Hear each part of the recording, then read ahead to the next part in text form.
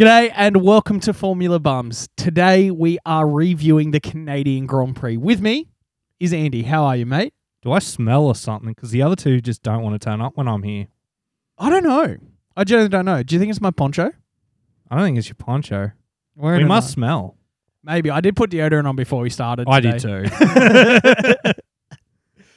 What did you reckon of the race, man? 60% of it was pretty good. Only 60. I was working at the same time and I was focusing more on my work at the time, but I had nothing to look over at the race too. See, I really enjoyed it. I think that the changes they brought into these cars, this is what the races are turning into. There was a shit ton of passing. You're right, not a massive amount of things necessarily happened, but what we got to watch was a lot of cars following each other closely and making attempts. Yeah, that's a good way to put it. I think the battle towards the end between Charles and Max really demonstrated that. Absolutely. These cars can race better. They're racing a lot better because there was a group, I believe it was Stroll, Tsunoda, Danny, and Leclerc at the back. They're sort of like a little four-pack of cars. Sure Alonso wasn't leading that train? He wasn't this time. He was a little bit further in front. He was a little bit... No Alonso train today. Nah, everyone He got just past raced. But they sat together for, I want to say, like a majority of the race, swapping positions between them. Danny shaped up 4 or 5 overtaking attempts on Yuki before he got him.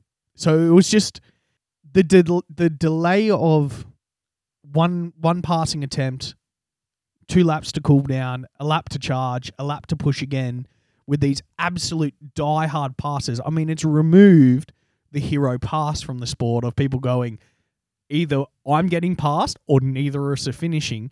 It's taken that out, which means, yes, there's less crashes and there's not as much carnage on the track, but the actual race is more enjoyable to watch. I get that, but I'm a rev head. I like crashes. I like the bin it or win it sort of mentality that Max has always brought. I've loved it. I'm enjoying the change. And I think you have to watch more of it now because you can't just kind of look away. It's gone from test match to one day style. That's a good way to describe it. That's cricket, by the way, if you don't know what that is. So, look, I really enjoyed it. I think the majority of it I enjoyed. Yeah, Canada is a great racetrack. Oh, it is probably my second favourite track on the calendar behind the Red Bull Ring. It's honestly, the weather we had there was gorgeous. We had a little bit of rain in the practices and qualifying. I wish that rain had stuck around for the race. It did make the race, like, it looked beautiful. So it's built on like a little, I don't know if it's man-made, but parts of the island are man-made and the whole track takes up the whole island. I didn't realize it was literally... just the island. Yeah, built on an island in a river. So yeah. I thought the location was awesome. It's a beautiful track. All the trees surrounding it. It's just fantastic. Like, it was pretty good. I've always enjoyed the Circuit Gilles Villeneuve. It's probably, like I said, the second best track on the calendar behind Red Bull Ring for race standard and like beauty of the landscape. Yeah, it is seriously a looker. Wall of Champions, not much of a factor. I was a little nervous towards the end of the race. I thought Max was going to put it in it. They were mucking around with that in commentary, they saying were, like, if anyone's going to do it, it's going to be him. But no effect. I don't think anyone hit it this week. No, but can we just take a pause and yell at Crofty because he made a fucking huge blunder this week. Is this about Ocon? This is 100% behind Ocon. You've got the top 5 just after the safety car. They're all in line, and he goes through how Max has had 25 wins. He talks about how Lewis has had 7 wins. He brings up Sainz is hunting for his first win. George is hunting for his first win. And he also says Esteban's hunting for his first win in F1, completely forgetting Hungary last year. I listened to that thing 5 times just to be 100% sure I heard what he said. And he said Esteban hadn't won yet. I don't often come to Crofty's defense, but I do kind of want to put a little bit of weight on his scale and be like, well, technically it was Fernando's win. It was Fernando's doing. It was Fernando's doing. However, the record books show Ocon stood on the top step. He had a win. Year. That was an incredible race because that's when Bottas kamikazed 6 people out, didn't he? That was exactly it. It just reminded me, like, I listened to it 5 times, like I said, and I just had that Instagram meme of that, if you close your eyes, an emotional damage, with just pictures of Esteban's win flashing up the whole time. I was like, if I wasn't at work today, I was making that and putting it on Insta. And we're kind of 50-50 on Esteban. Like, some weeks we're like, yeah, he did really good, and other weeks we're like, get out of Oscar's way, you're holding up the Australian party train. But he's doing quite well overall. He's got a race win. He got in the way of Fernando this week. Yeah, it was interesting. And they brought up the idea of team orders, which is just a complete fallacy when it comes to Fernando Alonso. I don't even know why they have a radio in his car. He's not listening, and he won't do what you tell him anyway. I know, right? It's great. That's why I love him. Overall, solid race weekend, I think. Solid race weekend. I enjoyed, like I said, 60% of it. I don't think the groundhog Nicholas Latifi ran over enjoyed it. I thought we were a little bit crazy last week talking about groundhogs and how ridiculous it will be, but they came into effect more than once this weekend because there was, I think, free practice one, a groundhog ran across the road, and then in another practice session. Yeah, Latifi ran over one. Did he hit it? Of course, yeah, he hit it. He ran over it. Of course he fucking did. Nicholas Latifi finds ways to hit shit. It was a lackluster weekend for him, the poor guy. When isn't a Formula One weekend a lackluster weekend for him? Yeah, you know what? It's been a year. It's been long enough. Put Piastri in that goddamn car. Or fire Ocon and put him in that car too. Either one's fine. Just get Oscar in the car. Basically, that's what we're saying. We're champion Oscar Piastri, next Formula One world champion. World champion. Absolutely. Shoeies all around. Exactly.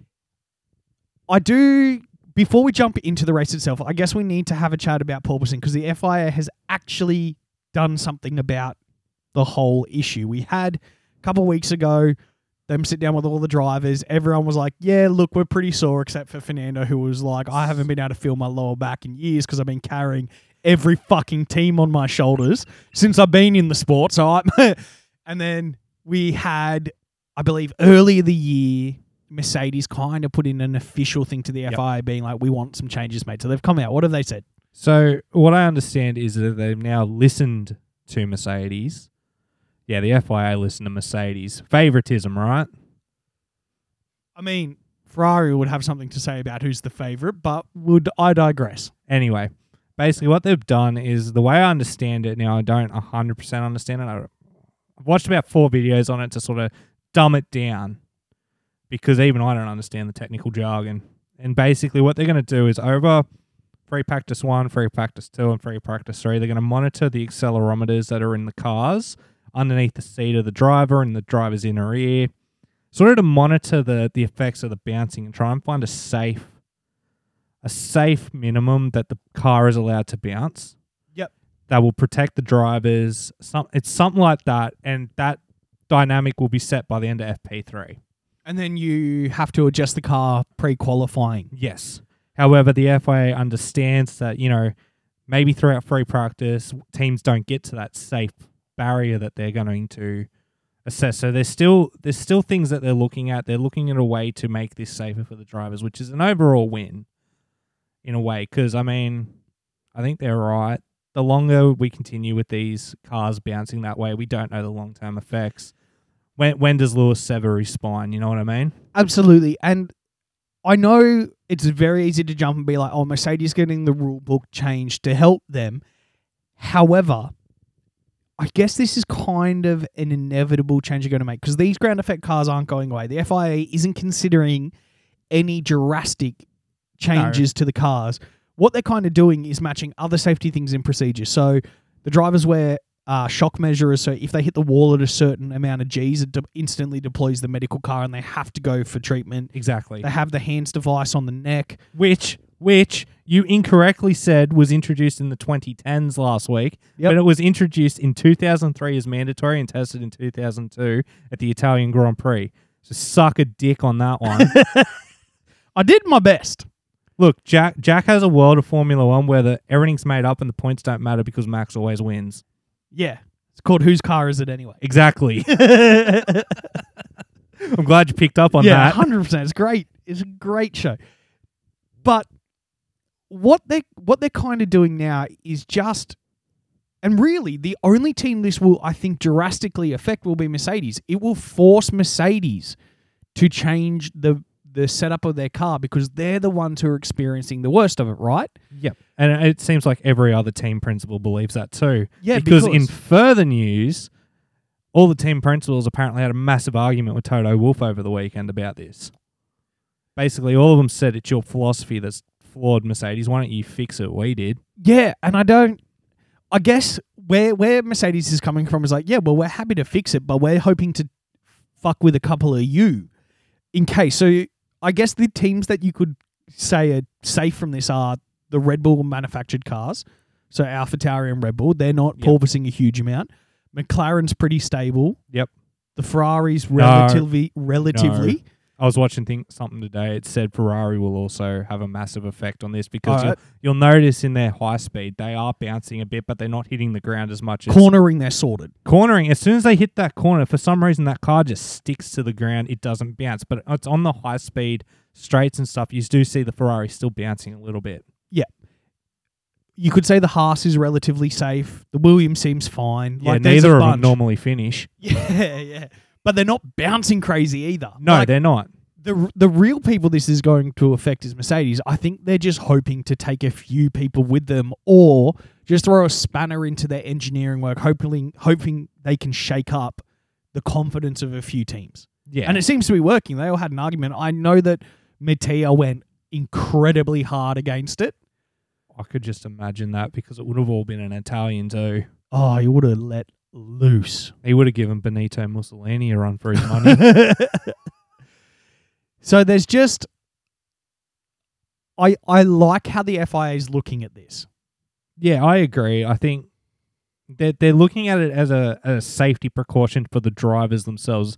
It's not like the teams are out there experiencing these issues that the drivers are. No, this only affects 20 people in the world. But it just so happens that those 20 people are the most important factors in those teams. Exactly. So it'll be interesting to see. I dare say they'll have like the Joker system involved when it comes to team curfews, right? With the changing of the they've still setup. got that in place now. You got, what is it, 2 or 3 that you can break? Exactly. And then after that, you get stuck. Yeah, so I think when it comes to the setup, when this rule comes in, there'll be, okay, for the next 6 races, you're allowed to not fix, or you're allowed to either stay later or go, we are going to bounce over the safe limit this weekend a couple of times before it becomes a flat rule. Okay, I could see that happening. I could also see them being like, no, you have to fix it. It has to be in this. If you can't fix it, we'll set it up for you. Oh, that'd suck. The other thing I forgot to mention too is they're also monitoring the plank at the bottom of the car. So obviously, they have a piece of wood strapped to the bottom of the car. Yeah, the skid plate. Yeah, the skid plate. So they're going to monitor the wearing of that because obviously that's going to wear out the more you hit your ass end on the ground. You know what I mean? So they're going to monitor the wear on that, and if that component is too worn, you will either be forced to change it / be disqualified, as happened to Michael Schumacher in the 90s. True. Which makes sense because that's the part of the car that is the only thing that touches the ground. Exactly. The skirting and the Venturi tunnels don't hit the ground. It's the piece of wood attached underneath all of that that's hitting the ground. Exactly. I think that's fine. That just makes perfect sense when it comes to like the technical aspect of this sport by being like, well, we're going to look at all the components that are affecting this.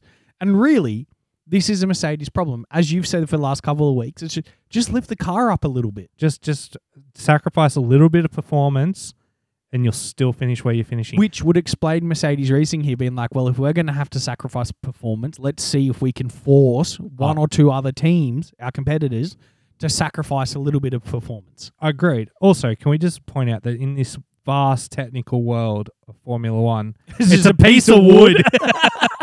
It's just a 2x4 on the bottom of the car. It's literally just a slab of wood, like decking timber that they smack on the bottom. Yep.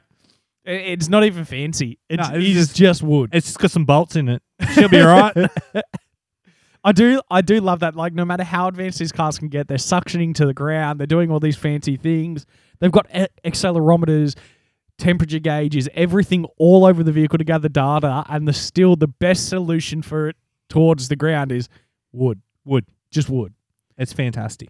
And it makes perfect sense. It's cheap. It's easily replaceable. And it doesn't matter if you smash it on the ground 100 times. It's a piece of wood. Yeah, it's a piece of fucking wood. What are you going to do? Like, just burn it after. Make a fire with it. Big whoop. Yeah. Who cares? So that's the big piece of news, right? That's really it. There's just, the rest of it's just the penalties that certain drivers took throughout the race, before the race, and after the race. And there was a lot. it was quite a few. Should we jump into the race, mate? Might as well. All right, we're going to start with, I don't even know if we've ever started with this team first before, but we're going to start with the Alpines. Mainly because it was a very successful weekend across the board for the Alpine cars. Okay. I think Fernando had a fantastic weekend. I have a conspiracy about Ocon.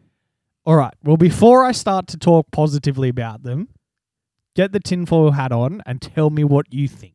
So do you remember Qatar last year? I don't remember anything, and this podcast is evident of that. I know.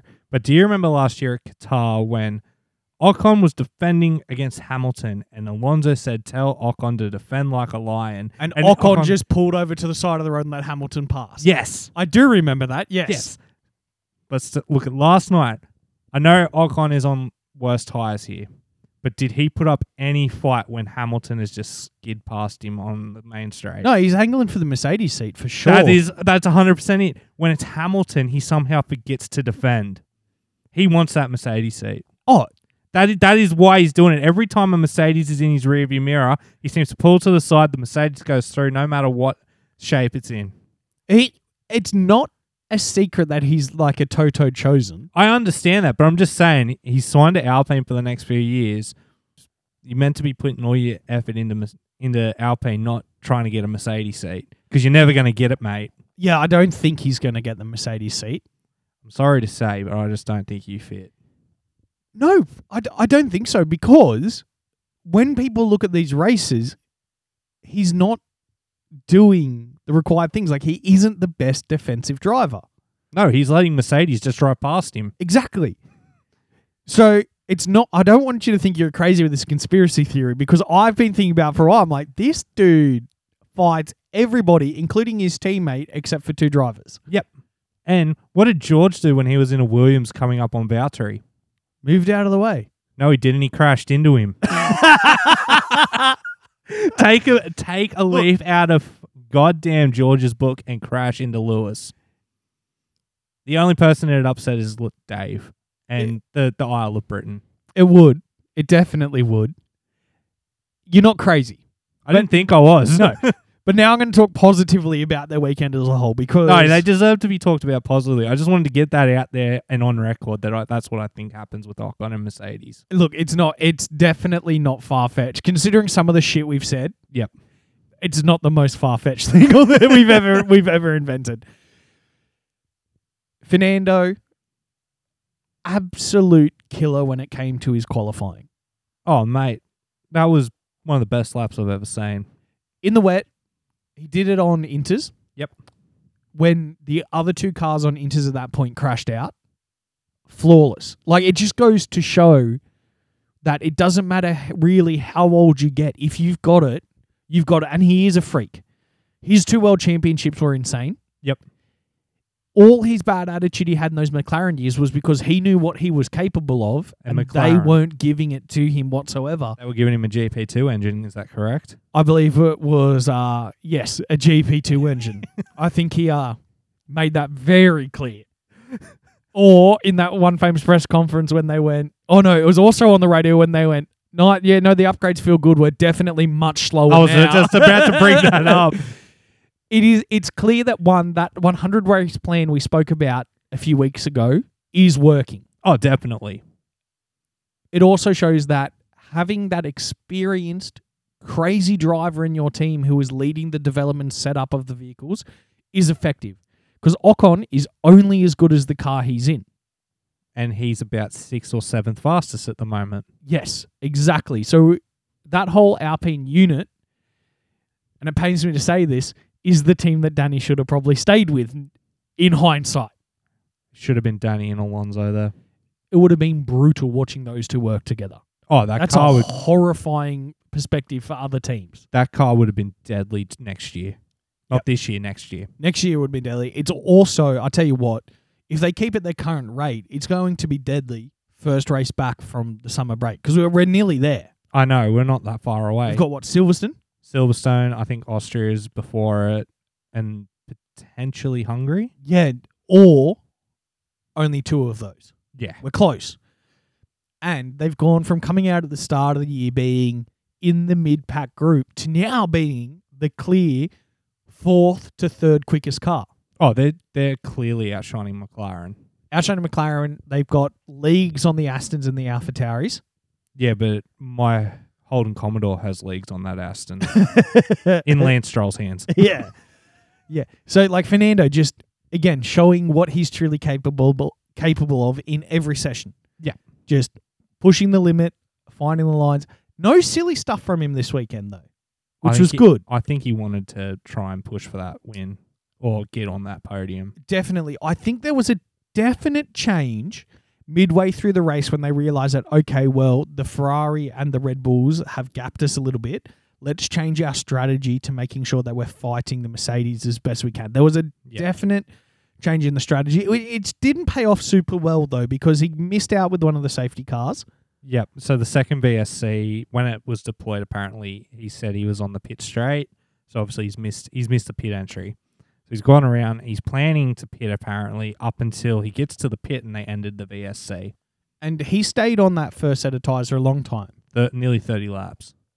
Which, yeah, it's good. That Alpine is a very, very solid race car. Like, if you're a junior driver looking to come into the sport, Alpine's now on your list. Yep. If you're a driver who's looking at your contract ending at the end of the year, Alpine's now a destination you want to kind of go and work with.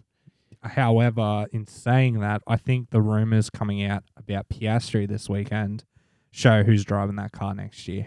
What have the rumours been this weekend? Have been much more the same, or are they changing? No, the rumour is heavily... He's already signed the Williams contract. He'll be moving to Williams next year. Williams will also be swapping to a Renault Alpine engine as well. Okay.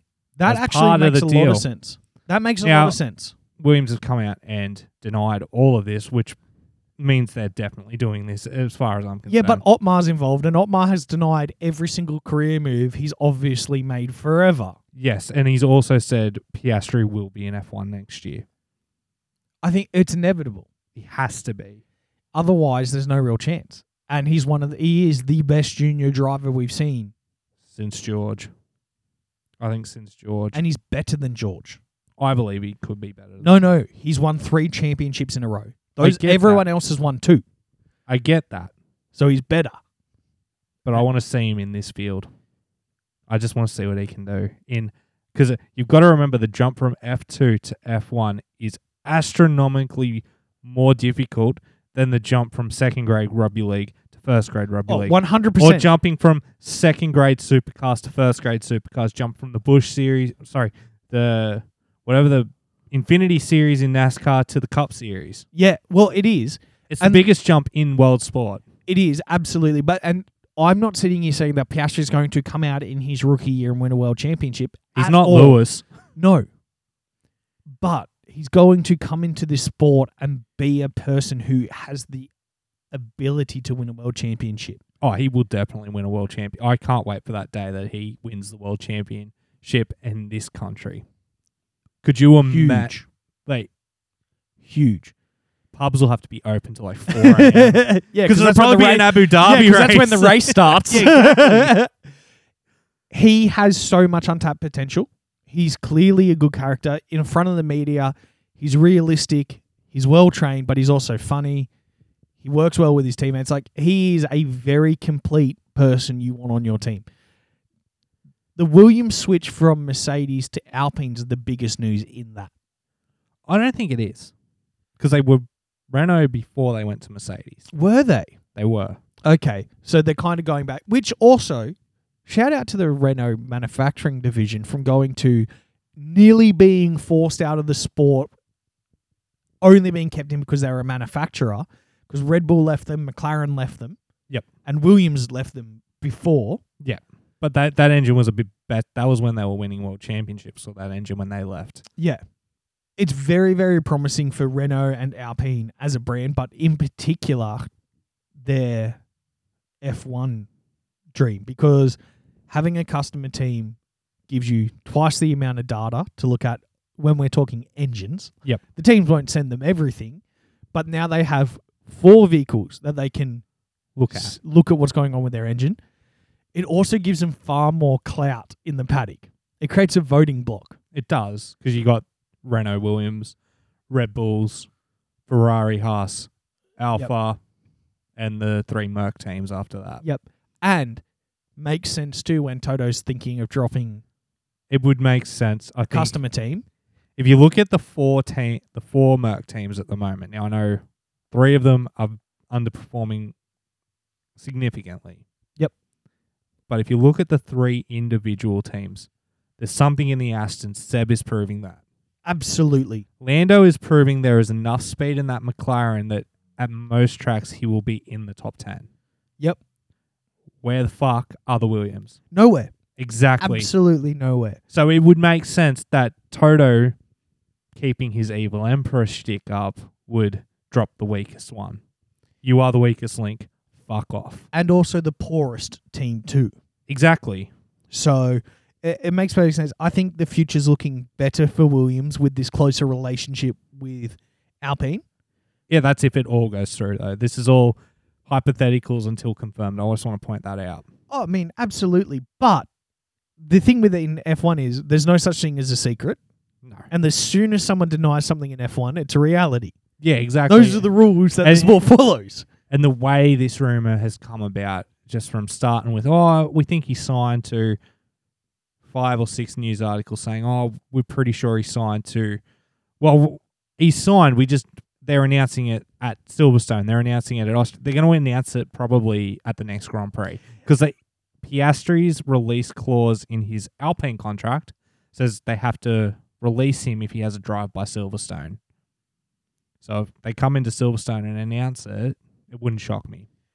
Oh, 100%. 100%. And we should probably talk about Ocon's performance this weekend. I was trying so hard to avoid that. Fine. Again, he drives that car as good as that car is. If he had any shred of team spirit, he would have let Alonso pass, and then Alonso wouldn't have copped the 5-second penalty right at the end. They were discussing it, and I think the reason they couldn't is because Valtteri was on his ass. Valtteri was there. But you know what? If Ocon's good enough, he would have got past Valtteri if Valtteri got past. I'm just saying. But that's also the thing with Ocon. We know he doesn't have the killer instinct that Fernando, that Charles, that Max, Lewis, and Danny have, where it doesn't matter what you put in front of them. They don't care. Get good, scrub. But fine weekend. Yeah, fine weekend. Very successful. I don't think anyone can knock the Alpine's performance. They're definitely a team that needs to be spoken about more as a championship threat this year. I wouldn't say championship threat, but I guarantee you if Max and Charles start having a Max and Lewis relationship, that come Monza when Max takes out Charles parks his car underneath Max's car. Thank you. Thank you. Sorry, I did forget Max is perfect and we can't knock him. But no, seriously, if that happens, then the Alpines could be there to capitalize, similar to how McLaren capitalized last year. I think so. They've definitely moved into the leader of the mid-pack. Yes, quite significantly too. Yeah, definitely. And that is a good thing to see. It's been a while since we've seen Renault/Alpine be anything other than they're in the sport. Laughing stock. Yeah. And they were for a lot of years. When Cyril was there. Which is unfortunate too, because Cyril was such a good character in the paddock. He was very French. He was possibly the most Frenchman that had ever Frenched in that sport. Seriously, man. And again, and my heart does break for him a little bit because he had that sit down with Danny near the start of the year. And Danny's like, so you keeping up to track with it? He's like, I can't, man. I cry every time I know I'm not there. And I see stuff about it because he loved it so much.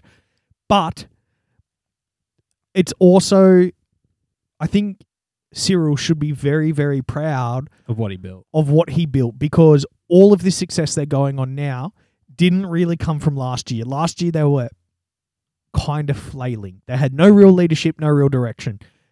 Cyril left that team on the upswing. They had a year in the wind. Yep.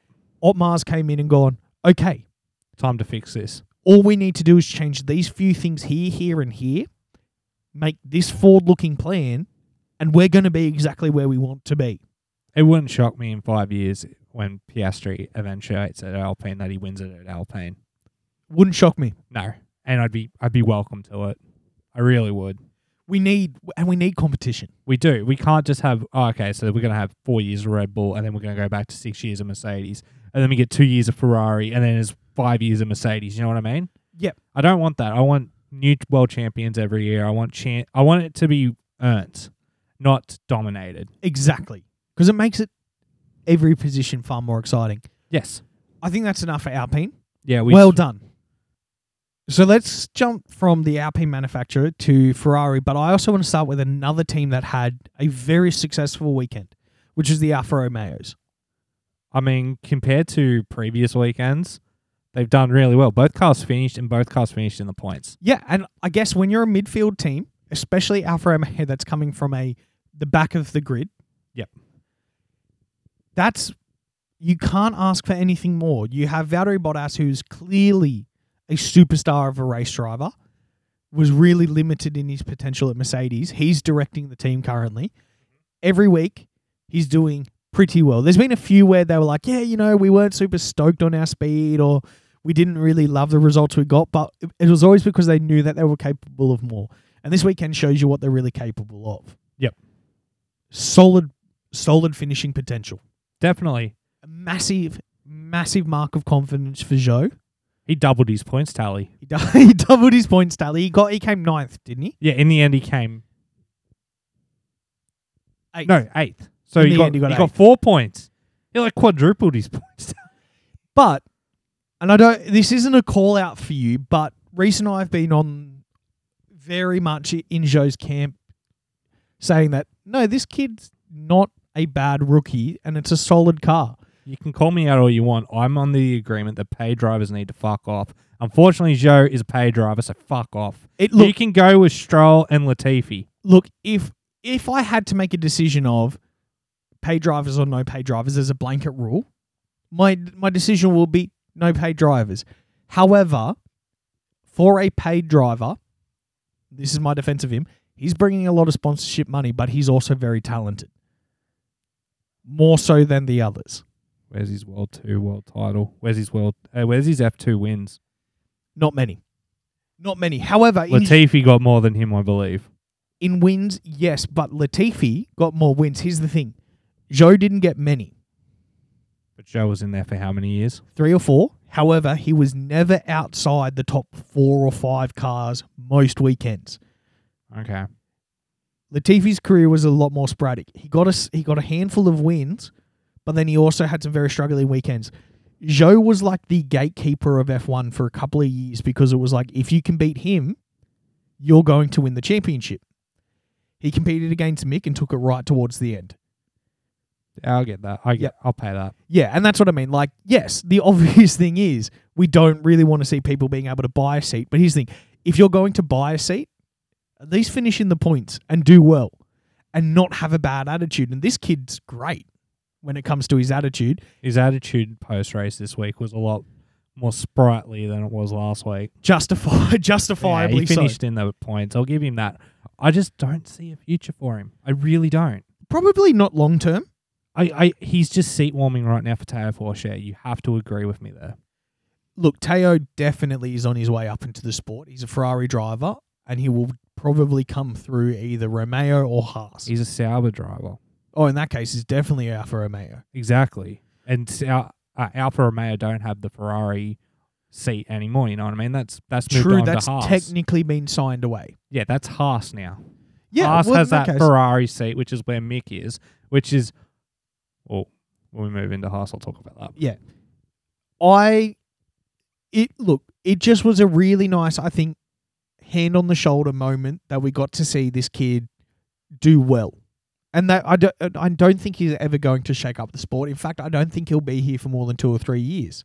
I don't see him surviving after this year. You reckon? I think if Teo is ready, they have to bring Teo up at the end of the year.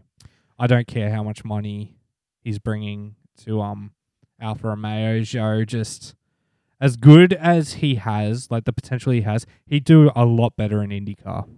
Probably the most likely course of action with that money to keep it is go, well, Teo's coming into the seat. You can sign on as reserve. To do a Kubica thing. But Yeah. they're getting the money from Morello and for having Kubica there. Yeah. It'll be interesting to see. I, for one, hope that he continues to do relatively well this year. I don't want to see another car that's consistently fighting for last place. More importantly, Valtteri's doing Valtteri things. Oh, yeah. Did you notice that Lewis is on 77 points and Valtteri's on 44? No, I didn't, but I like that. Yeah. Because that's their opposite numbers. Yeah, it's the opposite numbers for the love childs. Because it's France Tost? No, That's he's AlphaTauri. AlphaTauri. This would be Jean No, it's Todd. TODT. no, that's an FIA official now. It's Fred Vasseur. That's it. Fred Vasseur. And you'll start with an F. Yep. He'd be loving life at the moment. Oh, considering where he's come from to where they are now, he's over the moon. No matter what, going forward, this year's successful for Alfa Romeo. 100% is one of it. If they didn't score another point this year, is successful for them. Very much so. And the way that car's going, yes, it's not developing the way the Alpine is, but it's not getting worse. No, it's not. It is consistently improving. Both drivers are very, very positive about how the car's performing. Yep. And they've got a clear direction. So I think it's up and up from them. I agree. Do you want to talk about Haas? I do. It's a rough weekend. Honestly, they cannot catch a break. They looked like rock stars after qualifying. And they were. They It wasn't were. a fluke. Like, this is what the car's capable of. I know. And then Mick had the technical issue, and then the fucking Lewis and Magnussen hitting each other and breaking Magnussen's wing. And not breaking it properly, just damaging one of the end plates for them to get flagged in. It was also Ocon's fault because he got on the radio and complained about it. Oh, fuck you, Ocon. But they fed him the line. Like, Yeah, they did feed him the line and be like, do you think it's dangerous? And he's like, oh, yeah, 100%. It's going to kill someone. It wasn't dangerous. No, and the worst part was with all the VSCs, it just put K-Mag's strategy completely out of whack. He couldn't recover from it. No, and it's the same with a lot of those drivers lower than 15th. Once they were in those positions, that was it. They couldn't make a move because either they didn't have enough tyres or it would just be ridiculous to lose all those seconds again. Yep. And pull the gap back. But let's talk about Mick and then we'll talk about K-Mag a bit more because Mick was going to get points this weekend. I don't know if he was going to get points, but he would have been fighting for something. I reckon he would have not stayed where he was, but dropped back to about 10th and probably would have been able to hold there. Yeah, well, Lance Stroll would have been charging down his neck. So, yeah, he could easily hold Lance. 100%. I'm worried about Mick. I read some pretty not nice things about him this week. There's a lot of people criticizing him and talking about how Ferrari needs to make a decision because, like, Ferrari runs one of the seats at Haas. It's basically swapped from Alfa Romeo to Haas. Pretty much.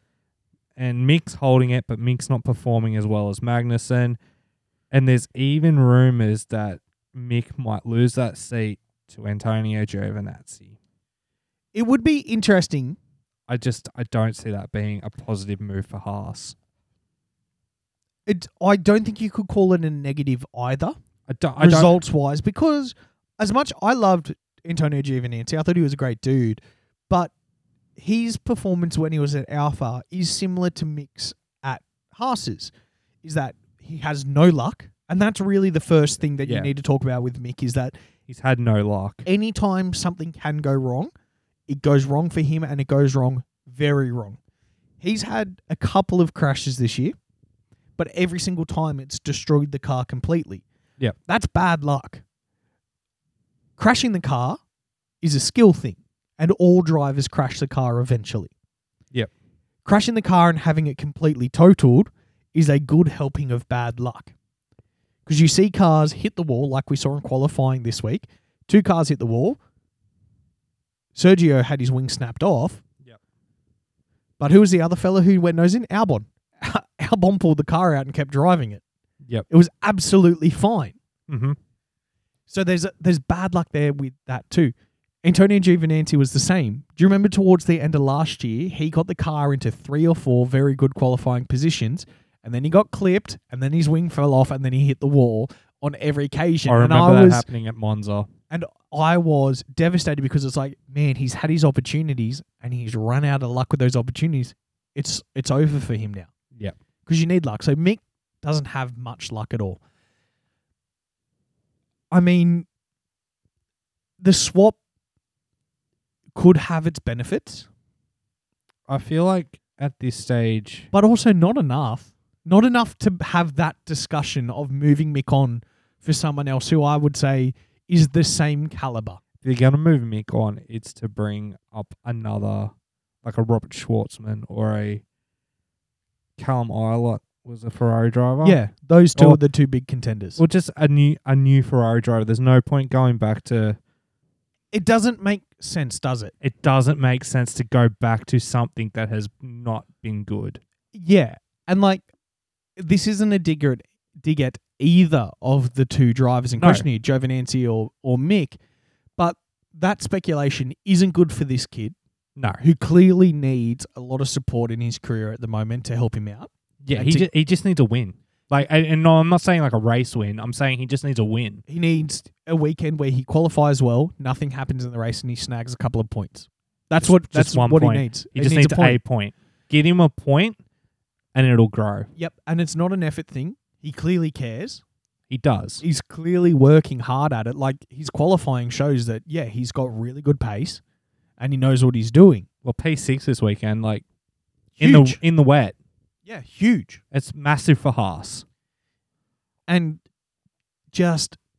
what did it end up being? It ended up being his car got stuck in gear or something. Yeah, his transmission must have ate itself. That's what it sounded like. Yeah. Which similar is just to Checo. Very similar to Checo. But it was heartbreaking to see because it was like his engineer. Yeah, his engineer was heartbreaking for just him. like, I'm sorry, kid. You just kind of, that's it, man. Like, I'm Yeah. sorry, you were on there. And he was on too. He probably would have been fighting for 10th by the end of it. Yep, he lost a place or two off the start, but that's not uncommon in the start. And it's not uncommon in a Haas. No, not at all. So it was tragic for him. K-Mag, again, similar level. 5th, Came together with Lewis. and it clipped his wing. And I know Lewis has a little bit of a rep for punting people off. This one, pure racing incident. Yeah, this one was. This wasn't like it was Albon. No, and This wasn't like it was Max. It wasn't like who are the other ones? I mean, I think it was Albon twice. Albon twice, Max, And twice. Max a couple of times too. But to be fair, Lewis and Max are pretty even on who's hit who now. What do you mean? Max is perfect. He's never hit out Lewis. No, he has hit Lewis. But what I'm saying is the penalties got for that were bullshit. Yeah, exactly.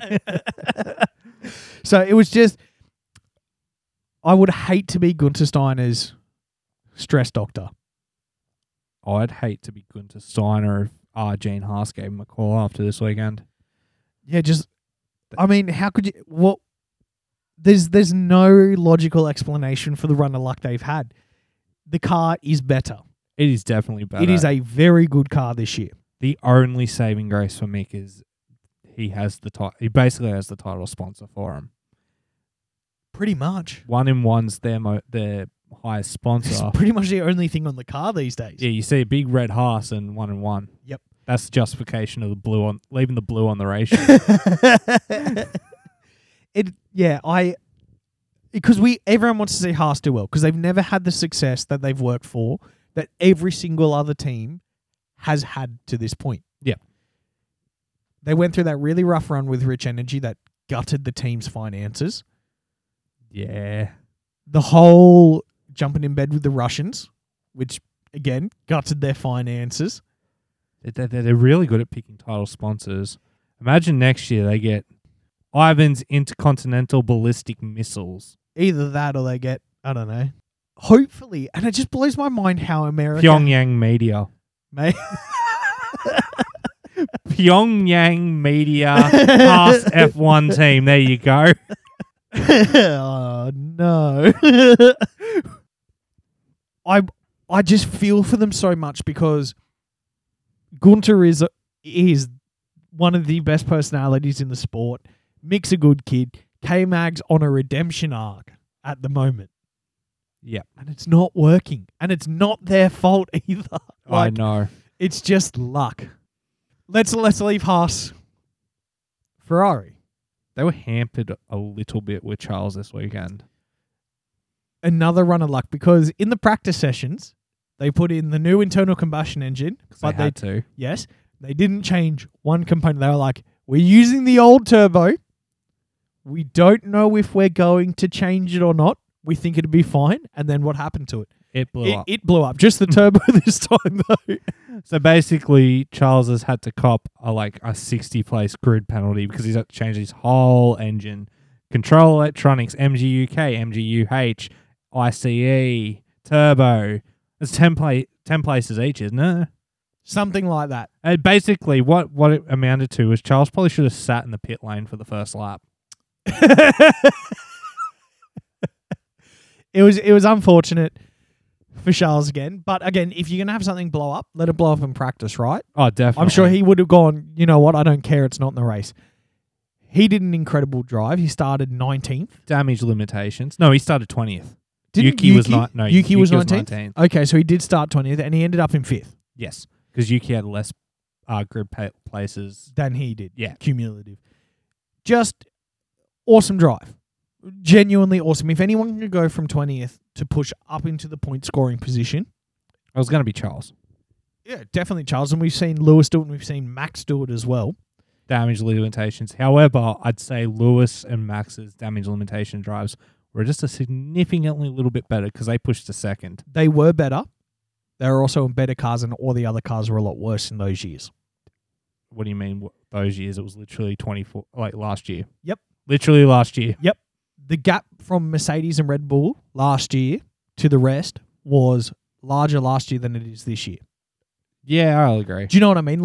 I'm not saying what they didn't do was incredible because it was. They went from last to second. Yep. However, those cars last year, those two vehicles, were some of the best F1 cars that have ever existed. The only one better was the W11 the year before. Yep. For Mercedes. Or the F2004, which not even Ferrari knew how they built that thing. They put bolts together. I think they did They sacrifice put a something. engine in it. They sacrificed the GOAT to Michael. It's all good. And it worked. Incredible drive by Charles. Just, it's what you love seeing in this sport is a person go balls to the walls for every single lap and just push. You know what it reminded me of? His 2019 Monaco, except he didn't crash. Pretty much, yeah. Putting on moves absolutely everywhere, right on the limit. Yep. Flawless too. Just, it's really showing the young driver that he's turning into. Yeah, I agree. He's doing good. Yeah, quite good. And yes, Max did extend his lead. He's always gonna. But that's a good thing, right? Yeah. I don't see no problem. Well, according to you, Max is going to win no matter what, so it doesn't matter I think he will. at this rate, yeah. I think he will. Carlos, good drive. I feel bad for him. I- He probably deserved a bit of a closer run on the last lap to at least challenge Max. He did make one error though. So it was in one of the chicanes. He ended up having to counter steer a little bit, and that allowed Max to jump that extra 0.2 out in front that just sealed the deal on the Yep. last lap. I understand that. I think overall the story of the race would have been better if he hadn't made that mistake. We go to the final hairpin. We see them both in the slipstream trying to protect the position. It was. And when you look at the data too, the Ferrari was the quickest car around this track, Mhm. pace-wise, but that clean air advantage. Oh, always. You need to be at least half a second quicker than Max to even attempt to get past him. If And clean air. I think the number that a lot of people are running is that he was 0.3 quicker than Max. That's what I was reading. He was just not quick enough to get that strike done. If that was anyone else, Carlos had his first win. And I did say I think he's on for his first win here last week. He and got fucking close. he got very close. I don't think in any way, shape or form, I know he was a little bit disappointed when he hopped out of his car. First of all, a massive shout out to his team being like, man, that was incredible. We love you. Like, they were really supportive of him. Mattia came on the radio and said lovely things about him. Everyone, the Ferrari was like, man, that's awesome. I Well didn't done. understand a fucking word Matthias said. I don't know all of it. I do know he said he was very proud. All I heard was spaghetti, ravioli, ragu, spaghetti.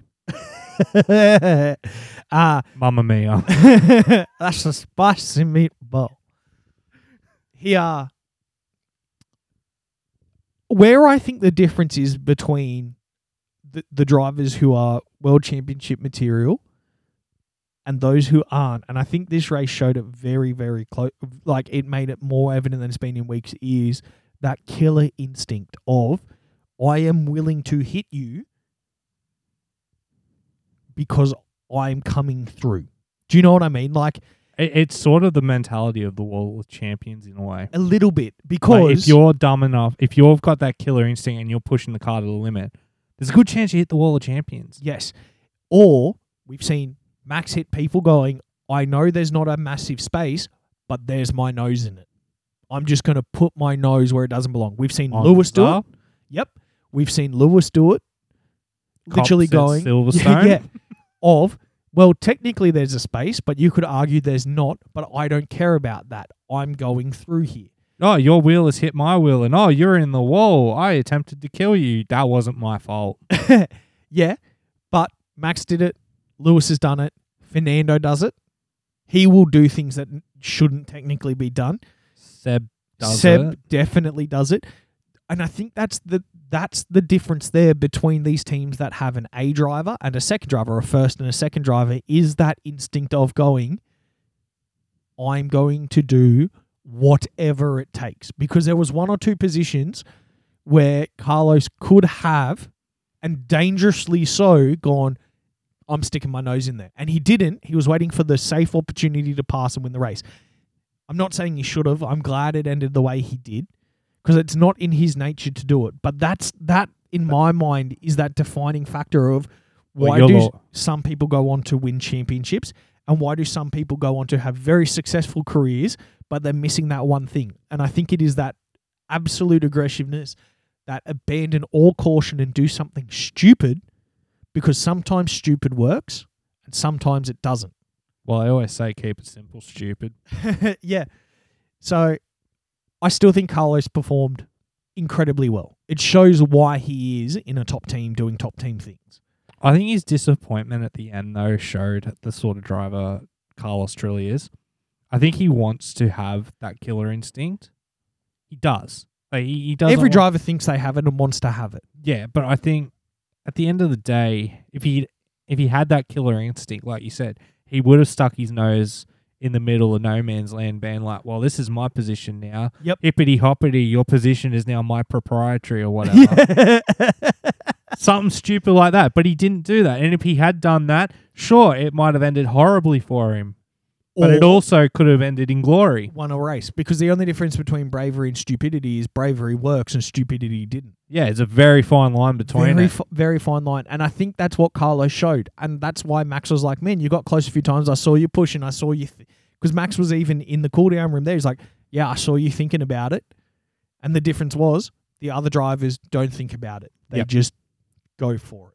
They see, well, I mean, if you're going for a gap, if you're a race driver and not going for a gap, are you really a race driver? Yeah, there's that very famous quote. Was that Ayrton. Ayrton, who said, if you're a race driver and you go for a gap that exists, or you don't go for a gap that exists, you're no longer a racing driver. Carlos still is a very competent racing driver, but it also shows why Charles is the first driver in that team. Because he sees red and he does things that you shouldn't do. Yeah. Let's leave Ferrari there, though. Very successful weekend, still. Yeah, they both finished. Both finished. You know what? Compared to last weekend, both finishing's a win. Yeah, and a successful win too. Exactly. Not the ideal, but good. I'll give it a pass. Good pass. Good pass? Good pass. Shall we talk about the Mercedes? Let's start with Williams before you forget. You want to start with Williams? I want to start with Williams. Can we start with Albon, who did, okay considering the issues he had? Albon did pretty well. I really like Albon. I've liked him since his Toro Rosso days. I liked him all the way through the Red Bull thing, and I'm very glad he's got the opportunity to come back into the sport. Yep. I think, made an issue in qualifying. He put it into the wall, but didn't damage the car. and he got it to P12. He He was on for a good showing, except the VFC sort of screwed him a little bit. it definitely did. Albon is limited more by anything else than the Williams this year. That's really what is stopping him from getting points. I think if you put him in the AlphaTauri, he'd probably be beating Tsunoda and Pierre. Well, I mean, Tsunoda didn't finish, so it's easy to beat him. He's just doing exactly what that team wants in every situation. He's basically leading that team where Oh, no Nicholas doubt. was meant to be. No doubt. He's the one who's getting results. He's the one who's providing the feedback.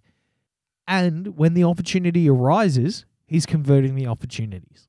Yeah. There's nothing more you could really ask for. I think it would be unfair to expect regular points from that Williams outfit at the moment. No, it's really unfair to even consider that. But I think Williams' problems stem more from one driver, but also the team as a whole. I don't think it's fair to blame the drivers solely for their performance anymore. No, well, you can't this week with Albon in particular. Like, I don't know if you picked up, but basically Albon, he pitted early, got stuck behind Norris, and he had I can't remember what the issue was, but he had a slight issue, but that was his pace. There was no pace in that car this weekend, unfortunately. Yep, and that's the thing. He drove that car as good as that car is. Yeah, and he got 13th. 13th. He came 13th, 44 seconds off. That's really a good result. That is a good considering result. Considering the other car came last. And considering the three cars that didn't classify, probably would have been ahead of him. So he finished 16th realistically, if we think. Which logically. is the best of the backfield. However, Latifi. did you notice that before the safety car towards the end of the race, he was last, 50 seconds off the pack? Yeah, and they haven't come out with any issues going on with the car. I can tell you what the issue with that car is. The driver. It's the fucking driver. He's fucking hopeless. Sack him. I think that He's paid the money. I don't care. Fucking sack him. He's hopeless. that result's inevitable now. I don't think there's any person in the paddock who isn't aware that there are going to be changes made at Williams. Yeah. Congratulations, Nicholas Latifi. You just raced your one and only Canadian Grand Prix. Yeah. And you failed miserably in it. Look, he did. It wasn't an acceptable standard of driving for one's home GP. It wasn't an acceptable drive. That was Nikita Mazepin driving. Yeah, it's just either The only reason he beat someone was because Magnussen had a shocker. Yeah, That's the only reason someone came behind him. and Magnussen ended up getting him, didn't he? No. He didn't. No, Magnussen was a bit further behind. He was close. So yeah, Latifi finished 59 seconds off the pace, and Magnussen was 68. And Magnussen had Issues. had Yeah. a black and orange flag thrown at him. Yeah, you can't call him beating Magnussen a win. It's not a win. No, not, and I'm not saying it's a win. It's just this. It's kind of a write-off now. That car's just not. He's gonna finish 21st in this championship. There is a point where you have to say, "All right, it's time to go." And that's coming either mid-season break or the It's end of the year. It's now. Do it now if you want to salvage this season. I If don't you think there's they any will. way, if there's any way to salvage the season, you cut him today. You Look, say, "Thank you, we're keeping your money. Please leave." You can be the reserve driver for all we care, but you're not coming back. yeah, look, I don't think they're going to do it. I don't think they are either. I think they're being pussies about it. But I think at the end of the day, you need to just bite the bullet now. Oh, well, as we discussed earlier, we know the bullet's already been bit. He's not there next year. No, we know that. It's just a matter of when he exits the team. Now, I guess the decision Williams would be coming to currently is this the car we want to give someone brand new into the sport? Probably not. No, but they could probably develop it a little bit better than he can. I don't think so. I think so. Because I also don't know how much he's involved in the development of this car anymore. Can we just go back to a few weeks ago when Nick DeVries stepped into that car and what they said about what Nick was saying? Go for it. What do they say? They said he was giving better feedback than both Albon and Latifi. And that's what I mean. Like, okay, if Latifi's not giving you good feedback and your car is consistently last by over 20 to 30 seconds off the back of the pack, you know what I mean? Like, Yeah. I do know what you mean. I'm just saying that I don't think he's super involved. Remember when Valtteri knew he wasn't going to be at Mercedes and Alfa Romeo was like, what do you know about the new car? He's like, they stopped talking to me about it about 3 months ago. I know. I genuinely think that everyone in that Williams camp is aware and that Latifi's aware. And that's also probably why we're seeing some of those performances, because they go, look, man, this is your last year. You haven't built this car one bit. We're kind of just going to throw all our resources behind Albon and what he wants in the vehicle, knowing full well that it means we're leaving you out to dry. But that's where we're at now. That's genuinely what I see happening at the moment. I see that too. But if I'm Nicholas, like, if you think that, no, I don't want to leave F1, and this is hypothetical because there's no chance in hell any other team would sign him, wouldn't you want to be putting good performances in to try and convince another team to sign you? Maybe. Like, realistically. Maybe, but also, Nicholas, because this is, again, about his driving, not about him as a person. We can't say enough good things about him as a person. No, he's the best Canadian on the grid. He's a great dude. I think we can say that he's self-aware enough to know that this career is coming to an end. I don't think he's sitting there going, well, you know what? You guys are treating me poorly. I'm going to race my ass off and get signed somewhere else. If someone like Piastri is struggling to get in the sport and Nick De Vries is struggling to get into the sport, who you've already been compared to in public as not coming close to, yeah, I think he's self-aware enough to go, you know what? I'm just going to really enjoy these drives while I can. Yeah, true. And look, if there was any doubt left in it, this was the weekend that kind of put it to bed. Yeah. That's where he's at. He's gone. Yeah, let's move on before I get myself in trouble. Who do you want to talk about next? Do you want to talk about the Astons? Let's move on to the next shit team. The Astons. Yeah. I want to start with these boys. Lance Stroll's had a grandstand built for him at the track. There is a Lance Stroll grandstand. Why? I don't know. Latifi deserves it more. I know we just shat on Latifi for 5 minutes or so, but he deserves his name on a grandstand more than Lance Stroll. Lance Stroll is a monkey's foot. Yeah, he's no good. He's horrible. He did have an okay race, though. No, he Weirdly didn't. enough. Look, it was a better weekend, but again, Seb did better. He might not have finished better, but Seb did better overall. Yep. Seb was P3 and FP3, and he just coming into... Bad luck in qualifying, essentially. He had no grip in qualifying. There was no chance for him. I don't know what happened between free practice 3 and qualifying, but even Seb didn't know what happened. He went from having sick grip to no grip. No grip. And he even came on the radio being like, this car feels completely different than it did earlier today. Exactly. And I mean, from that moment on, he was struggling. He absolutely did, especially when wet races, and it is normally wet races where Stroll will perform better than his average, which is not normally good, but he will perform better than it. This weekend, he snagged a point. But even in the post-race, he wasn't happy with it. No, and when you know that this Aston Martin is capable of pushing 6th and 5th on good days. Well, with Seb on behind the wheel, it could be. Well, that's what I mean. Like, that's what the car's capable of, right? Yep. He's not really showing a huge amount of development. This is a guy who's been on the podium before. Seb's a world champion. Every single race, you can hear Seb pushing and eking out more and more and more, wanting more and more and more. Stroll, it was his best weekend of the year, but it didn't, as I've always said about him, it just feels like he doesn't really care a huge amount. No, he doesn't. Are you checking if it was his actual best weekend? I'm pretty sure he tied best weekend. I think he's only got 3 points in the championship, so I'm going to guess he's only scored in 10th the other 2 times. I'm pretty sure 10th or he snagged a 9th somewhere.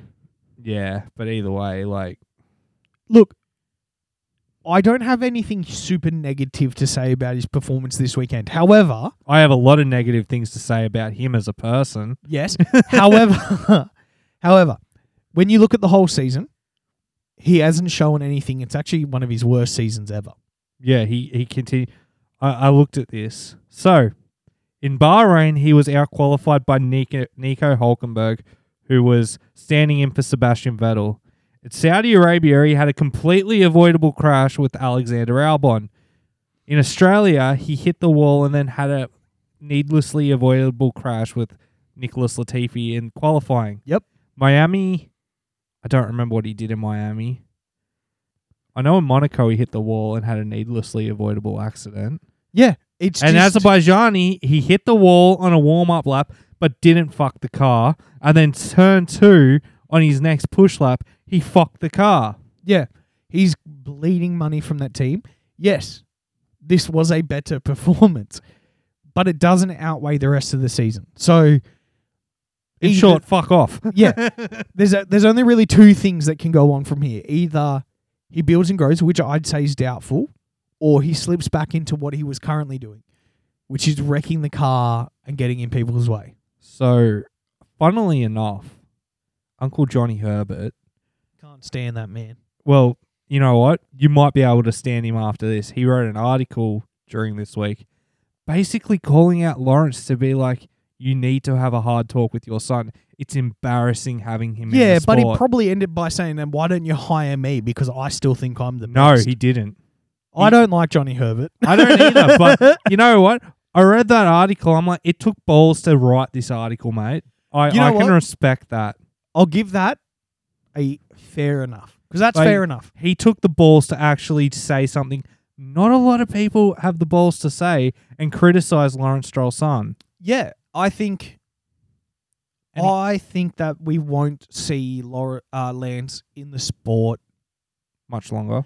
No, I think it's coming to the time where it's like, well, if we really want Aston Martin to be an Aston Martin F1 team, there's only really one big change you can make. You've got a relatively solid team.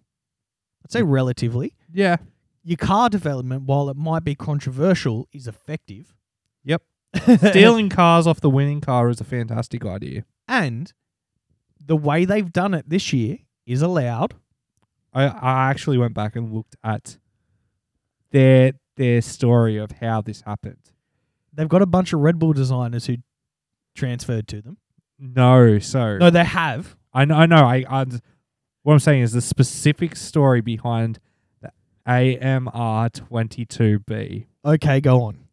So, Tinfoil or no tinfoil? no, this is apparently from Aston. Okay. What happened was, during the pre-development stage last year, Aston had two ways to design a car. Yep. They had the way they brought at like The pre-season- brick. Yeah, the brick and the green ball. Yep. Anyway, so it's come to crunch time and they need to make a decision. They decided to use the brick idea. Yeah. Yeah. They've decided to develop that. Now they've developed it and then they've turned up at Barcelona for the shakedown. Yeah.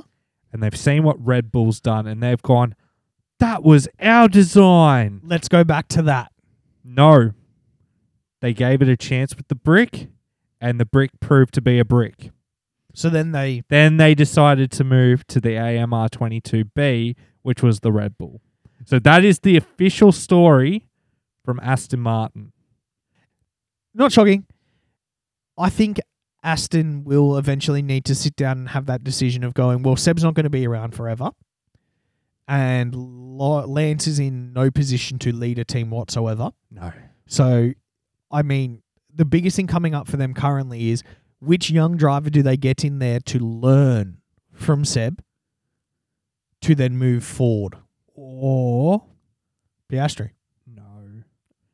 No. Danny? Yeah. You get Danny to trigger that release clause at McLaren and bring him over to partner with Seb. Reunite the 2014 Red Bull team. It would be a great idea. Just give them a chance and Yeah. see what these two, because then plan for the future beyond Seb in a way. So have your reserve driver be this young upstart and have him learn off both Danny and Seb. I can't think of two better people to learn off than Seb and Danny in a team. Not at all. They're two of the best. Exactly. And I think with those two at the helm, that car would be fantastic by the 'Cause end you of the can't- season. Say that Aston is a team that doesn't give a shit about designing a car. No, they do give a shit. Because they're constantly working on that car. Whether that's through controversial or non-controversial means, we're standing. But here's the thing. They clearly want to win badly enough that they're willing to do things that get fingers pointed at them. Yep. Their biggest limiting factor at the moment now is It's their Lance paid Stroll. driver. Not even a paid driver.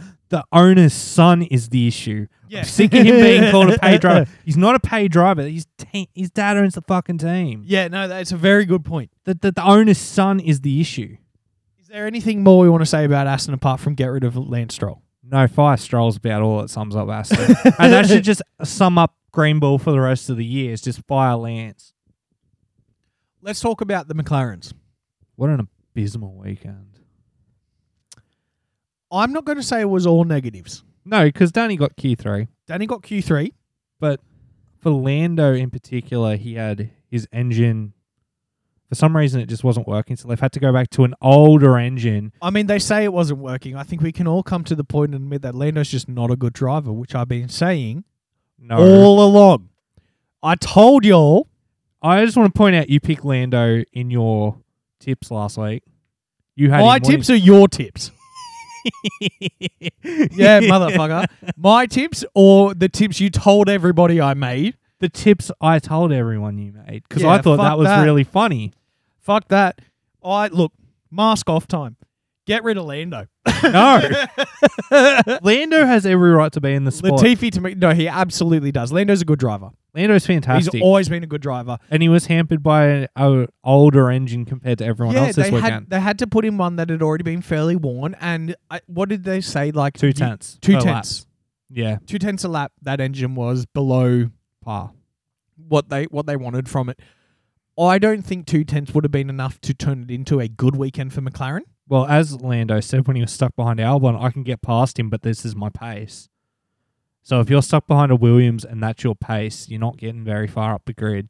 Yeah, it was a bit of a write-off for McLaren. Good for Danny. He outperformed Lando in every category, which has managed to make quite a few people online shut up. And that's that's the good thing there. For when it comes to McLaren, it definitely looks like they're like, oh, well, hold on. We might need to work with our other driver a little bit Maybe just a little bit. and give that man a car that he can kind of work in. And what we're seeing now is that Danny's doing what we wanted from him, which is outperforming Lando. Yeah, but you got to also consider too, Danny was dealing with a brake issue all weekend as well. He's been dealing with a brake issue since he's left Red Bull. Yeah, but this one was really hampering him. He felt if the brake issue wasn't there, he probably could have been pushing up on Stroll and even further into the top 10. Definitely could have been. But this weekend it was a lot more difficult for him because The car.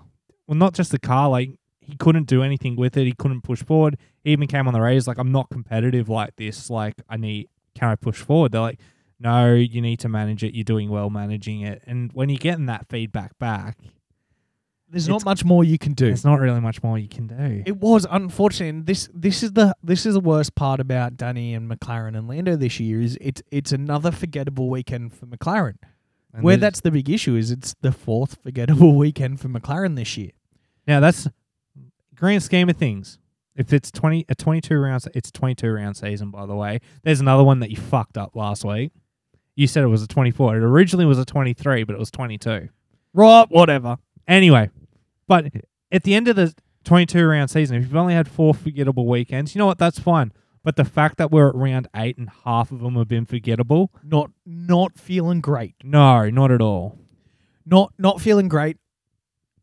It's just we don't really need to cover old ground, but they've got a significant portion of work to do to get back to where they were last year. Yeah, agreed. They've taken a step back. We thought they were going to be a sleeper this year. We did a little bit. We thought their basic car design was going to work, and it turns out it didn't. Yeah, but it's also not atrocious. It's not. But it's not a strength of theirs anymore. No. Mercedes themselves. Rip a weekend. Just, first of all, a massive shout out to Lewis. Hmm. He drove incredibly well. You know what it was that got it? It was all those nice plans. Senna's Sega game. G and Max give him shit for it in the press conference. Yeah. Any porpoising in the game, mate? No, it's just slow. No. My back doesn't hurt in the game either. Look, when we said that it's only a matter of time for Mercedes to get back there, the time's now.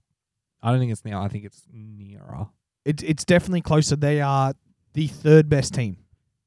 Oh, At the start but of the they year. were the third best team at the start of the year No, too. they weren't. No, let me finish some sentence before you fucking butt in. No. They were the third best team at the start of the year. They just had porpoising issues, which caused them to not be as competitive. That's what I'm saying. Right. I'm saying that they weren't the best because of their porpoising issues. But it's two sides of the same coin. Yeah. They're definitely looking like the team we used to know. Starting to. They're still not challenging for wins yet, but Not yet, but they're not far off. I reckon Silverstone's going to be not a winning potential, but it's going to be they're going to be it's going to be similar to fourth this. to sixth again. I think it's going to be a similar situation to this week. Yep. And then when we come back from the mid-season break, it wouldn't shock me if they win Spa. No, me neither. Because They we've always been genuinely going like it's looming. It's looming. And a few weeks off. And we know they've got some things in the wings ready to go. Yeah. Like, we know they've got stuff getting developed currently that's going to take them to the next level. They were more on top of their porpoising this weekend. Yeah, Lewis didn't have a sore back. George was exactly what George is. Just driving well. I thought you were going to say an absolute sook. No, you didn't hear much from George this weekend, to be honest. Or Lewis. It was weirdly like start of the weekend. Lewis was down in the dumps a little bit, but I also don't blame him. The poor man could barely move, looking down the barrel of another poor weekend.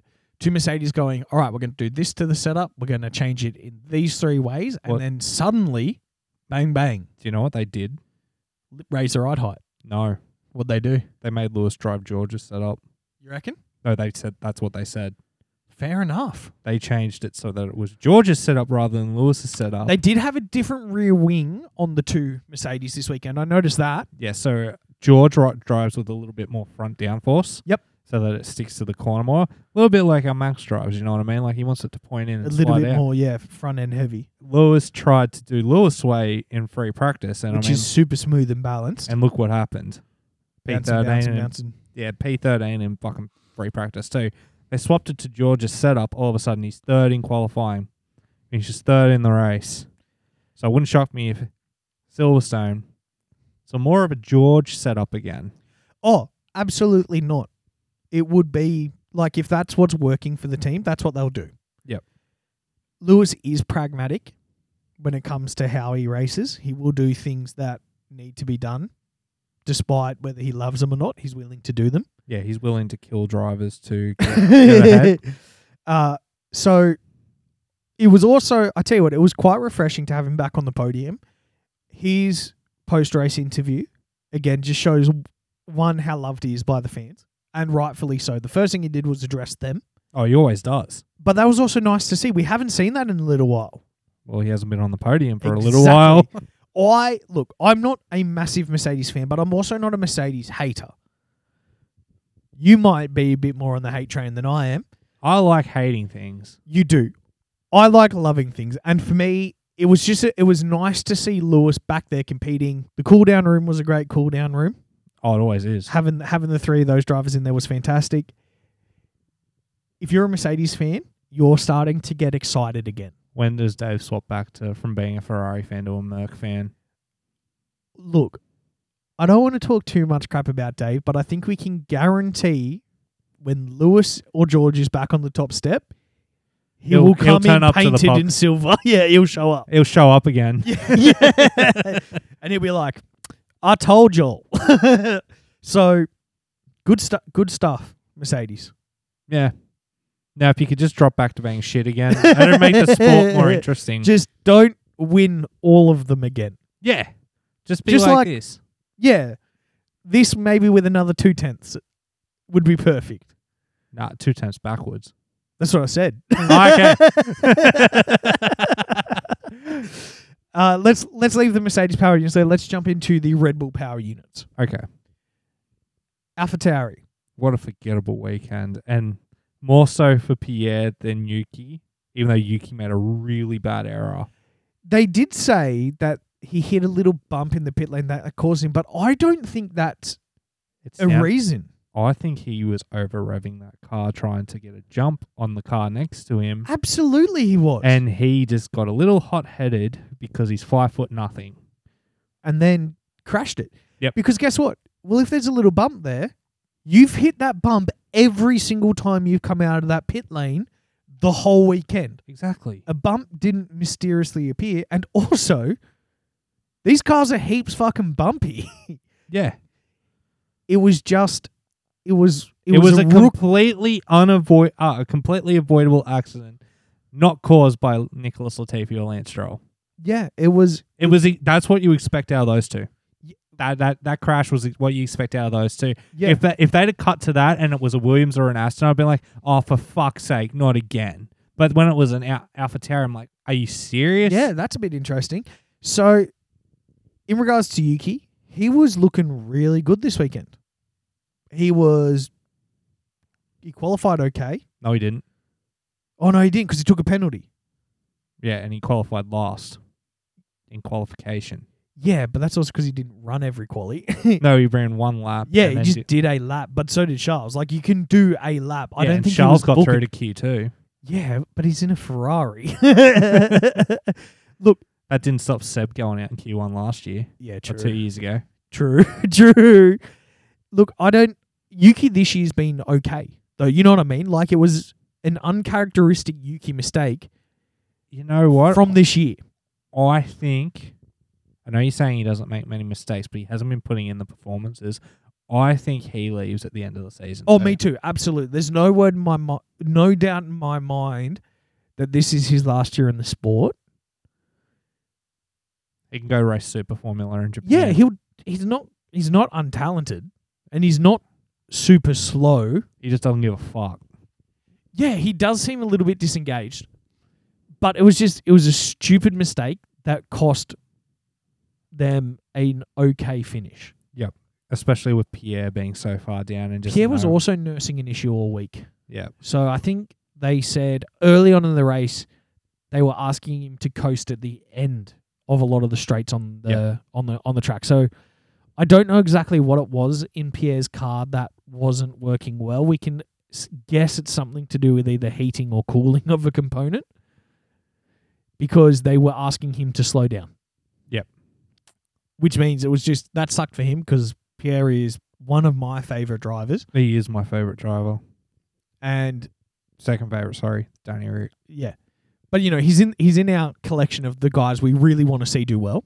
Yes, and I also really like saying his name. Pierre Gasly. See that emerge at Baku? Yep. In Danny the Rick fucking got- Coke bottle? Yeah, Danny Rick got him again. You're getting good at that. Yeah. And I like how Danny's literally only does it to him. Like, he'll just go and find his interview. The best Danny Pierre interview also involved Carlos and a few others. Of course. They're all doing an interview, and then Danny takes the mic and starts singing. But then, for some reason, his interview's on the PA system at the track as well. So all the Fantastic. drivers are standing there being like, yeah, you know, looking forward to this. And you can just hear Danny Rick in a beautifully flattened out of pitch voice singing I think he was singing something in Italian. And all the other drivers look over their shoulders being like, I can't focus. I'm sorry. I don't even know what's happening. And Danny's just standing there with a hand in the air, just singing to the crowd. And the crowd's just like, this is the best thing we've ever seen. Oh, of course. So, you know, the AlphaTauris who you picked and I agreed with you on is probably one of the biggest dark horses of the year, isn't. No, it's shit. And which is sad. Yep. Because it's such a good looking car too. Navy and white. The matte navy and white looks schmick. Yeah, I still prefer the gloss from the Toro Rosso though. No, the Toro Rosso was ugly as I hell. loved it. I loved the glossy paint with the silver bull on it. It was so good. Look, you can look at me like that all you want. You just got to understand that's a sick look. Look, I It might was know. very distinctive from the fucking Red Bull. So's this one doesn't use any of the same colours. It doesn't even have a fucking bull on it. Yes, it does. Where? Oh, on the back. Yeah. Yeah, thank you. So here's the I'll thing. cut I that. might not know anything about this sport, Andy. You might have all the facts, but you have no taste. I have great taste. No, you don't. Your taste is the same as someone with COVID, man. You can't taste a fucking thing. That Fucking- AlphaTauri is a good-looking car. I've never said the AlphaTauri sucked and doesn't look good. I've said that I prefer the Toro Rosso.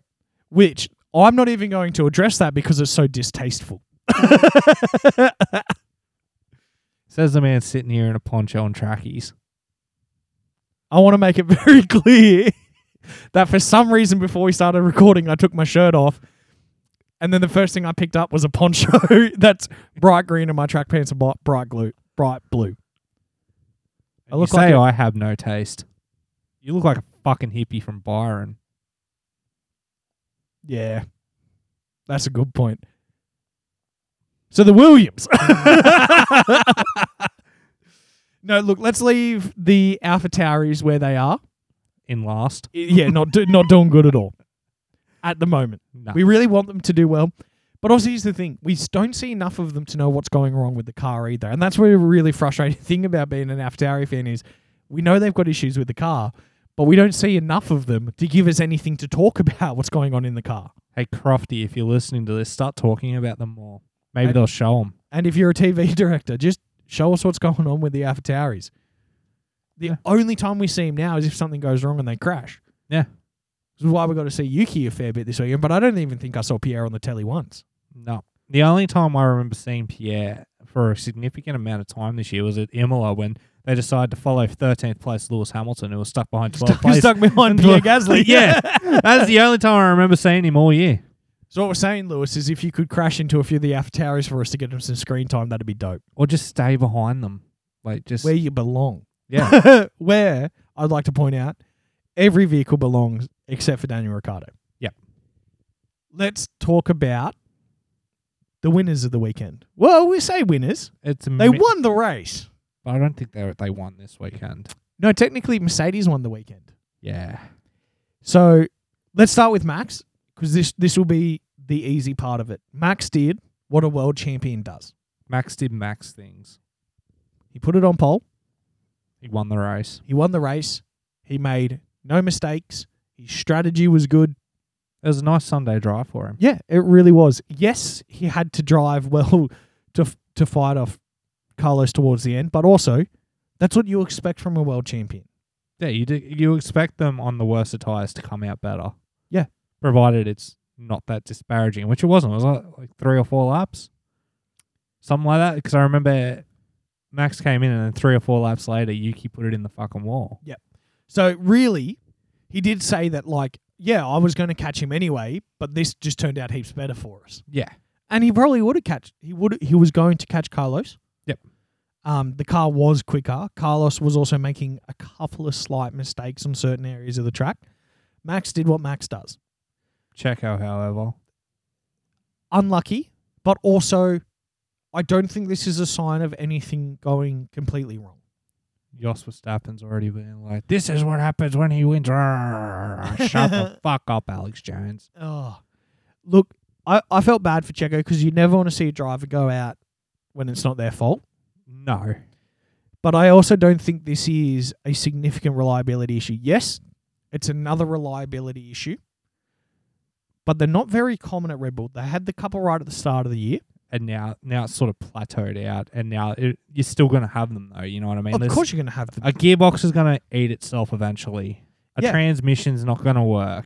Yep. You know what I mean? You're going to have a hydraulic piston fail. Exactly. Like these cars aren't 100% reliable, and that's what makes this sport so great, because you know that mechanical failure can come into it and cause someone who's out 30 seconds in front To then be out of the race completely. and then the race is on.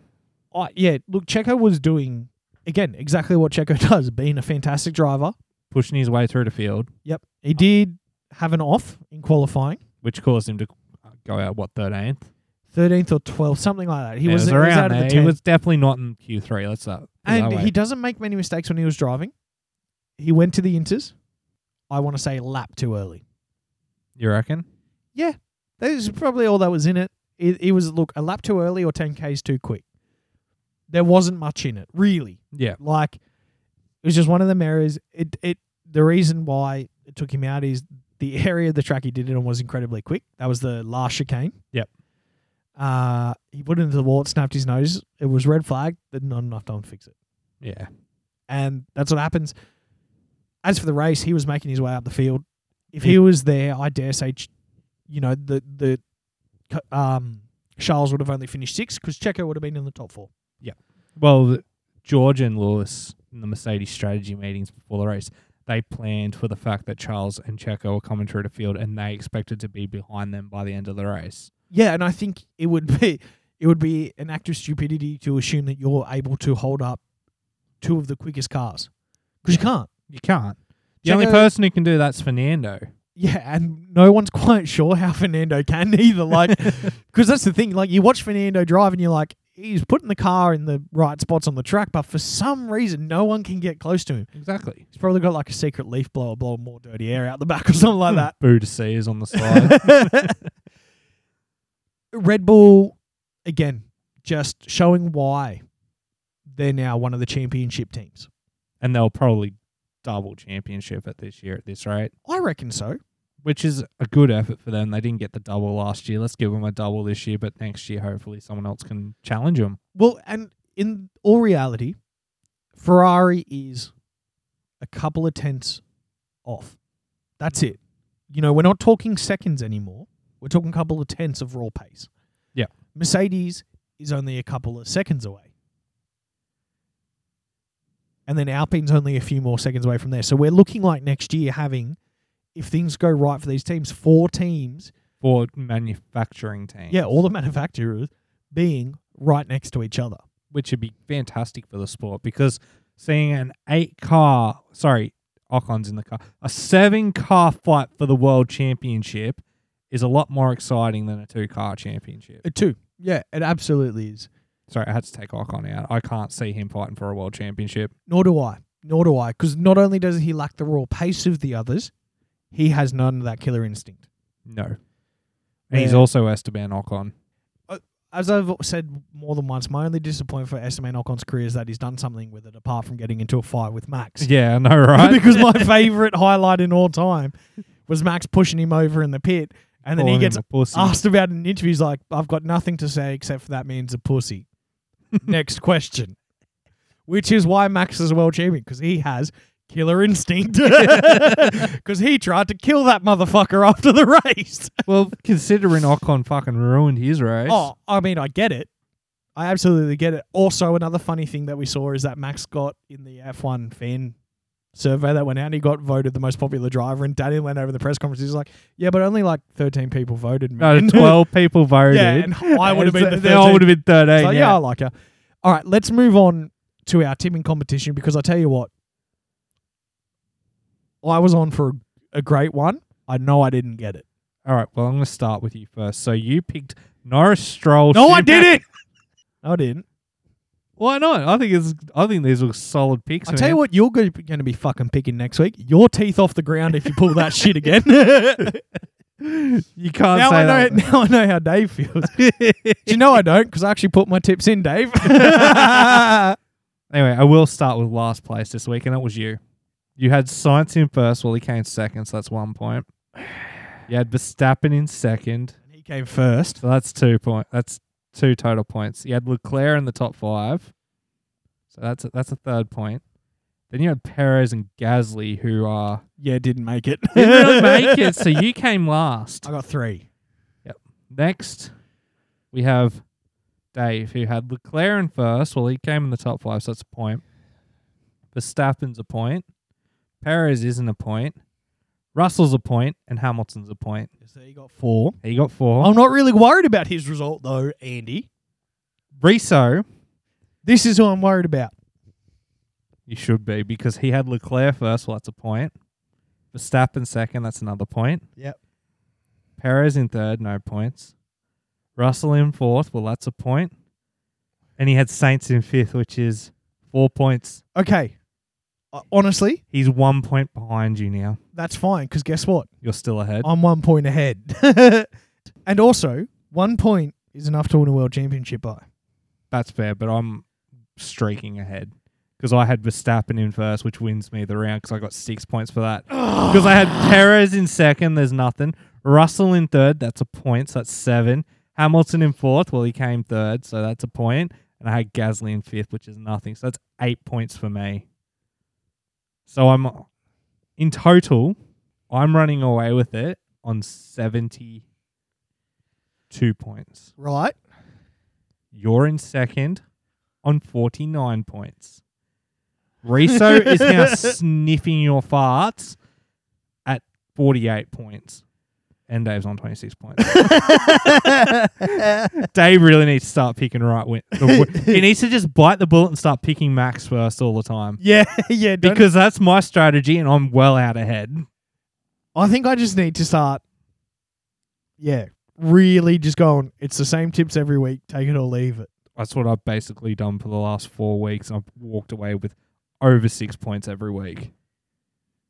Yeah, that's fair enough. Where are we racing next week? Well, we're not next week, are we? We have a break. We got a week off, and then the week after is the British Grand Prix. Yeah, at Silverstone. Always a good race. Yeah, there's always an attempted murder there. Yeah, there's normally some silly buggers happening around there. It's an incredibly fast track.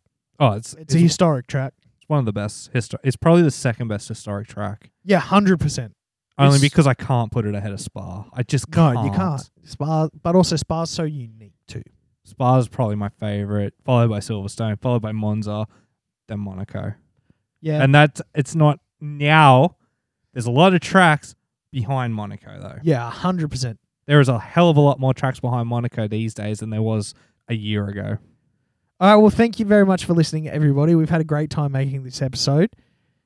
Please reach out to us on any of our social medias. We are at Formula Bums on everything except for Twitter, which are at Bums Formula. We didn't tweet the last race because it was at 4 a.m. 4 a.m. and we weren't staying up or getting up for that bad boy. And we will reach out to a few people about our internal tipping comp soon. Okay, too easy. Thank you very much, guys, and we will catch you next time. See yous.